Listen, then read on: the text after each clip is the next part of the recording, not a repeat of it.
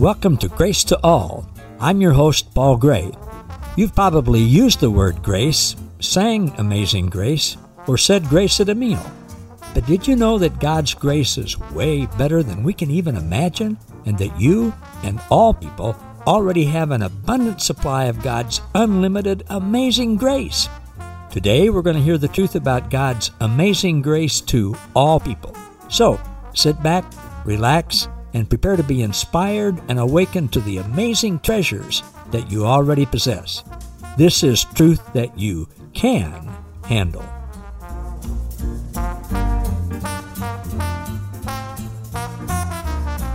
Hello, everybody. Thanks for joining me again. Paul Gray here. As I'm recording this on the 24th of January, 2021, we've had a transfer of power, at least here in the United States. And what I want to talk to you today is about the ultimate transfer of power. There has been a transfer of power in Washington, D.C., and it has nothing to do with the transfer of power that I'm going to talk about. Today, I want us all to see that the Holy Spirit of Christ in us is all-powerful grace, continually working and energizing and empowering and revitalizing and igniting us to do what grace God has called us to do.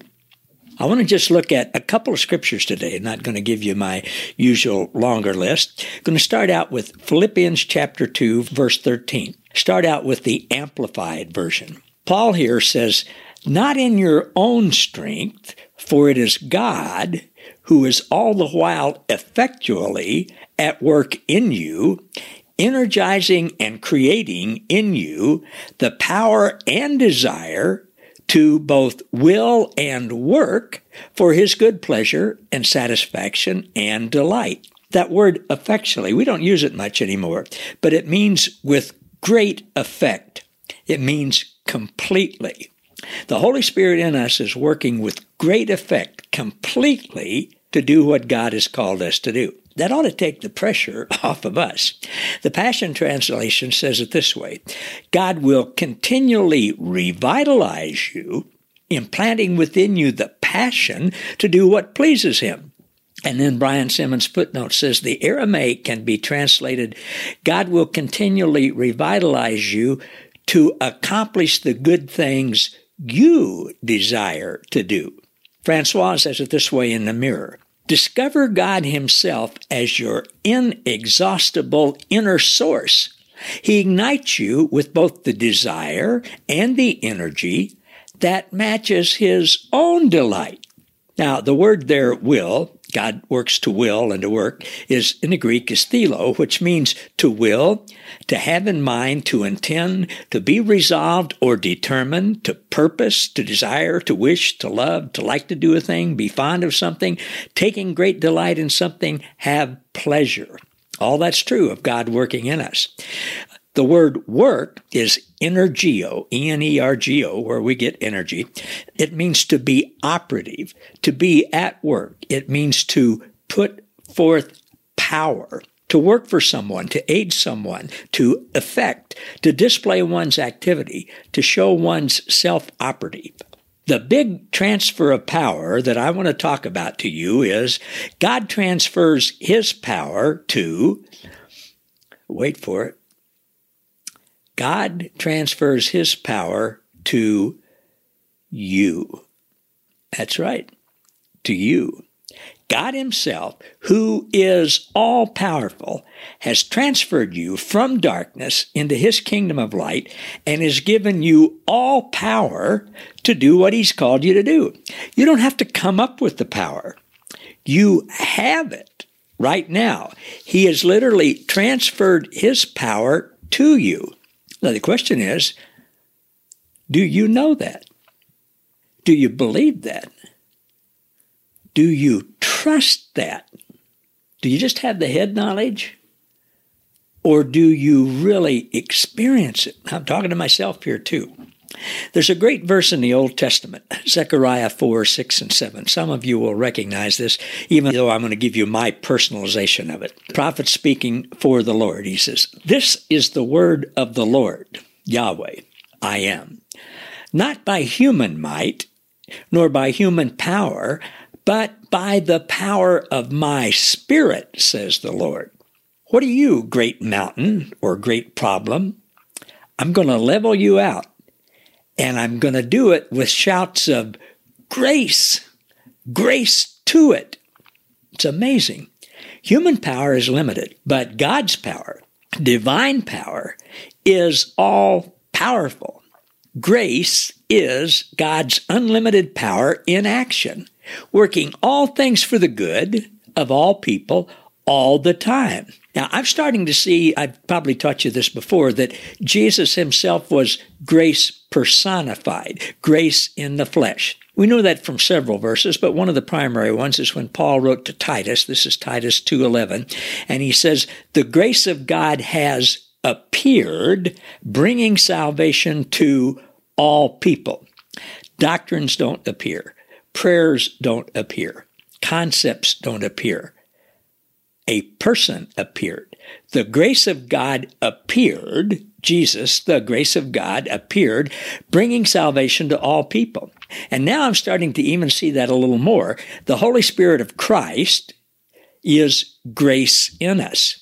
I think it's perfectly fine and very accurate to call the Holy Spirit grace. I call the Father Papa. I call Jesus Jesus. I'm calling the Holy Spirit now grace. Grace, the indwelling person and power of God, continually manifesting love, is in us all, in all its varied expressions, including but not limited to joy and peace and patience and kindness and goodness and gentleness, the faith of Christ, compassion, mercy, forgiveness, everything good. Grace is love in action. Now, how powerful is all powerful? You ever thought about that? All powerful. With man, things are impossible. But with God, all things are possible because God is all powerful. My question for myself and for all of us is this. What does that mean? What does it mean?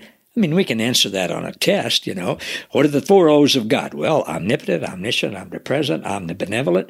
Yeah, but what does it mean? What does it look like? Do I believe it? Do I actually trust it where the rubber hits the road? And not just do I say it, but do I actually trust that God is, in fact, all-powerful? I want to talk today, I want to discuss God's all-powerful power as it relates to God's attributes. See, if you can put a limit on any of God's attributes, any of God's characteristics, any of God's traits, any of God's abilities, if you can put a limit on any of those, then it's not really God you're imagining. It's some lesser concept of a small g God, something that has limits to its so-called power. Because there are no limits to the real God's power. There are no limits to anything with God. The real God is totally pure, good, love, peace, grace. You are safe and protected with the only true God because he is all-powerful. I've been thinking about just how big is this unconditional love and grace. How powerful is it? Now, I'm going to ask you a question, and it's not a spiritual question, so don't answer with Jesus, okay? What do you think is the most powerful physical force on the earth? I know it's arguable, but what do you think is the most powerful physical force on the earth? I thought about this week, and to me it seems like it would be the ocean. Nothing can stop the tide or the power of the ocean. You can move around, you can channel it a little bit where it comes up next to land, but nothing can stop the tide or the power of the ocean. I mean, trillions and trillions of gallons of water covering tens of millions of square miles, and when it comes rushing at you, there's no possible way you can stop it. I mean, think about pictures of a tsunami hitting a coastal city and literally washing away everything, buildings and buses and seawalls and cars and people and anything else that it gets in its way. It's impossible to stop it. Now, we don't actually have words to describe that. We can say it was strong, mighty, Herculean, dominant, prescient, having great power or influence, ginormous. But when it comes to the divine, all-powerful power of God, well, we use words like almighty or omnipotent, but there's nothing more powerful. We use words to describe things, but there really are no words to adequately describe God. Every descriptive word we can come up with is a human concept. Now, Jesus, who is God himself, demonstrated God's power over the ocean a couple of times. I mean, there was a huge storm. The guys were out in the boat. The wind was so strong, it was stirring up the sea, tossing the boat around, and the disciples thought they were going to die. And, Jesus was just sleeping. Well, they woke him up, and Jesus simply said something. Mark 4:39, he rebuked the storm and shouted to the sea, "Hush, calm down." All at once, the wind stopped howling, and the water became perfectly calm. Arguably the most strongest force in the world, the ocean, the sea. He just said, "Hush, calm down." Now, the actual words in the Greek there mean involuntary stillness. Something becomes still or is made mute, involuntary. It means to reduce to silence. And then peace was the result. The all-powerful God just spoke, and his all-powerful word made the storm stop and reduced it to peaceful silence. And on top of that, when it stopped, the boat instantly ended up miles away at the shore where they were going. How powerful is that? Now, here's the question for us, for me and you. Is God powerful enough to calm the storm in your life, in my life, and produce peace? Is he powerful enough to do that? Words have power. God's words, Jesus, the living word of God, is all-powerful. And Jesus' best friend here on the earth, John, wrote in 1 John 4:17, as Christ is in the world, so are we. I mean, think about that. We have the same power living in us, the power of Christ that Jesus did. Think about Jesus' words when he said to a dead man, Lazarus, he'd been in the tomb for 3 days. He said, "Lazarus, come out." His words are so powerful, I believe that he had to use a specific name, or all the dead. If he'd have just said, "Come out," all the dead people in that cemetery would have come out. I want us to really see something today regarding how powerful God is, all powerful, infinitely more powerful than the weather, than the ocean. Papa has shown me that this is super important for our daily lives, as well as those whom we interact with and live with every day. Specifically, I want us to see the ultimate result of God's power. When you think about somebody's power here on earth, humans have power in accordance with their position. For many years, I was the only officer in a military unit. I commanded 78 people. I had a lot of power over them, but not all power. In the military, I mean a general, 4-star general, an admiral, they have a lot of power over people, but it's limited. Teachers have power, coaches have power, people in business have power, parents have power, but it's limited. We just had the biggest transfer of power in our government. The whole government, the power changed, power structure changed. But the government, even the President of the United States, has limited power. Most people, I believe, use power for good. Obviously, not everyone and not all the time. But sometimes when some people use their power for what they think is good, we think is not good, and vice versa. And we tend to imagine, we tend to think up, we tend to come up with the concept of God that same way. We tend to think, well, yes, God is good, and God is all-powerful. But you know what? We also tend to think there are two other powers that are actually more powerful than God, who we say is all-powerful. First of all, we tend to think, religious thinking says that evil, Satan, the devil, is more powerful than God. Now, religion wouldn't come out and admit that, but what they say is actually about 90% of all people will end up in hell being tortured endlessly forever by Satan, whom God apparently is unable or not powerful enough to stop him from doing that or stop us from being there. So whether they admit it or not, religious thinking, and I used to be there, says, actually evil, the devil's more powerful than God, about 90% more powerful. Or perish the thought. Another branch of religion says, maybe God is powerful enough to stop people from going to hell and being tortured forever, but he doesn't want to, which would mean God is not totally good. God is not love. Well, there's a problem with that thinking. Either God is not all good, or God is not all powerful, or maybe there is even a third thing to consider. Maybe there is no eternal conscious torment from the devil or any other entity to begin with. Most of us have already seen that lie of the eternal conscious torment and God either not being powerful enough to keep people from there or God wanting people to go there. And we said, no, thanks. I'm not going to play that game anymore. That's lies. But what about in our day-to-day life?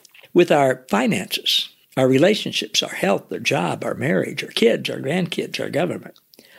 What about our attitudes, like fear and worry? Do we really believe God is all-powerful and all good? I'm talking to myself here as well as you. Do we believe God is powerful enough to help me not worry, to not get mad, lose my temper? Is God powerful enough to keep me from being afraid? If I say, well, I get angry, but that's just the way I am. What I'm saying is, I am more powerful than God. The other entity that we believe has more powerful than the all-powerful God, other than evil, is ourselves, people, mankind. I mean, what about people believing in Jesus, accepting Christ? What about free will? Is God powerful enough to overcome free will? Or are we more powerful than God? I mean, doesn't the Bible say that God will never violate our free will? Actually, no. Not even anything remotely like that. That's one of those things that sound good. We've heard it all our life in religion. We've heard, well, God will never violate our free will. And that is just simply a lie. It's not in Scripture anywhere. God is good. God is a perfect parent. Do perfect parents ever violate their children's free will when they're about to hurt themselves? Am I going to just let my kid put his hand on the stove and burn it and disfigure it because, I don't want to violate his free will? Come on now, think about that. Somehow we've come up with this concept that God is limited to only using humans to convince other humans to believe in God. It's like God's not powerful enough to do that himself. And some religious things say we can only do that by Scripture, which people don't believe in to begin with. And if either we fail or the other person fails, there's nothing God can do. I mean, there'll be a few, maybe 10% who roll sevens, but the other 90% are shooting craps. Do you see how that flies in the face of both God being all-powerful and all-good? Within the two main branches of organized Christian religion, Arminianism believes that God is all good, but not all-powerful. They believe that humans' free will is more powerful than God. God, who is all-powerful and wills that all be saved and no one perish, they believe that our human free will is more powerful than that. The other branch, Calvinism, believes that God is indeed all-powerful, but he's just not all good. They believe God actually decides in advance to damn to hell about 90% of all God's children to eternal conscious torment.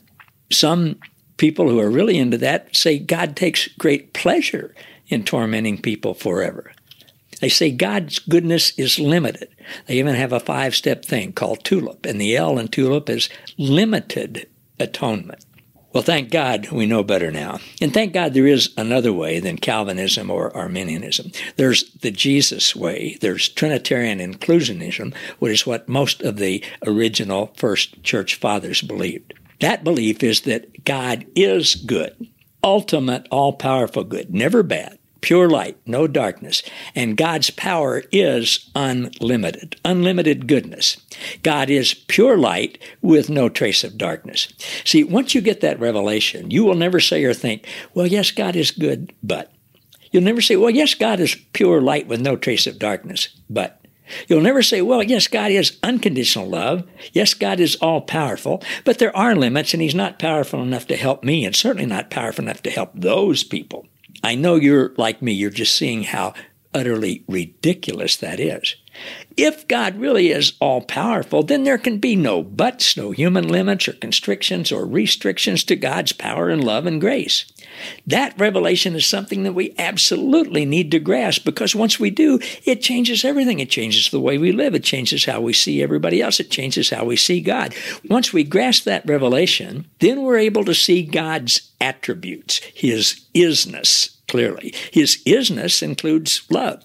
He is love. He is good. He is grace. He is peace. He is light. Scripture goes to great lengths to describe how powerful God's love and goodness is. Saul, who later became the Apostle Paul, like everybody else on the face of the earth at the time, had an entirely wrong concept of God. It wasn't just that Saul didn't believe Jesus was God. The reason he didn't believe Jesus was God, because Jesus was the antithesis, just the opposite, of what Saul thought God was like. Jesus was good. Jesus was unconditional love. Jesus hung out with sinners. Jesus was light. Jesus was forgiveness. Jesus was peace. Saul didn't think God was like that at all. He believed in Adam's fictitious, dark, punitive, small g, angry God, who he thought was almighty, meaning all-powerful, but uses that power for anger and for punishment. Well, after Jesus appeared to Saul, the Father, whom Jesus calls the only true God, revealed to Saul that Jesus had always been in him. After the Holy Spirit of Jesus, graced in action, the teacher, taught Paul personally for 13 years in the Arabian desert, just the two of them, well, then Saul changed his mind, metanoia, and he changed his name to Paul. Then he used all the words he could to describe what the only true God is like and how powerful God is. He and the Apostle John gave us a wealth of revelation. They taught us how God is good, and God is love, and God is grace, and God is for everyone. They taught us that God is perfect. I mean, keeping that one thing in mind, perfect, means the following descriptions include perfection. They are 100% true 100% of the time for 100% of the people. God's love never fails. It's perfect. God's perfect love lasts forever. God's perfect love covers all sin. God is patient. God is kind. God is not selfish. God is not irritable. God keeps no record of wrongs. God literally puts up with everything for all people. John was called the Apostle of Love. He's the one who repeatedly told us God is love. You know, King David wrote one whole chapter in the Old Testament about God's loving kindness lasting forever. Psalm 136, "Oh, give thanks to the Lord, for he is good, for his mercy and loving kindness endure forever." I think he said it 19 times in that chapter. Paul wrote a lot about God's love, including one whole chapter in the New Testament, the love chapter. There are no other incidences in Scripture where a whole chapter is dedicated to only one subject, but there are two about God's love lasting forever and being perfect. God's perfect love is so powerful that it even casts out fear, because fear has to do with punishment, and God's perfect love reveals that there is no punishment with God. If you or I fear anything with God, hell, punishment, God's displeasure, we don't yet know his love. I want to finish today with something a friend of mine, Michael McElya, posted on Thursday on Facebook. He said, here's something to ponder. He said, Jesus had said that the kingdom of heaven is like leaven or yeast that a woman worked into the dough, and it raised the entire lump. He said it's like a mustard seed that's the smallest of all garden seeds, but it grows into the largest tree in the garden, that all the birds come and rest in its shade. Romans 8 says that creation itself groans and waits in eager expectation for the manifestation of the sons of God. Acts says heaven itself must keep Christ until the restoration of all things, all people. Habakkuk in the Old Testament said the entire earth will be filled with the knowledge of the glory of the God, just as the waters cover the sea. Paul wrote in Corinthians that eventually God will be all in all.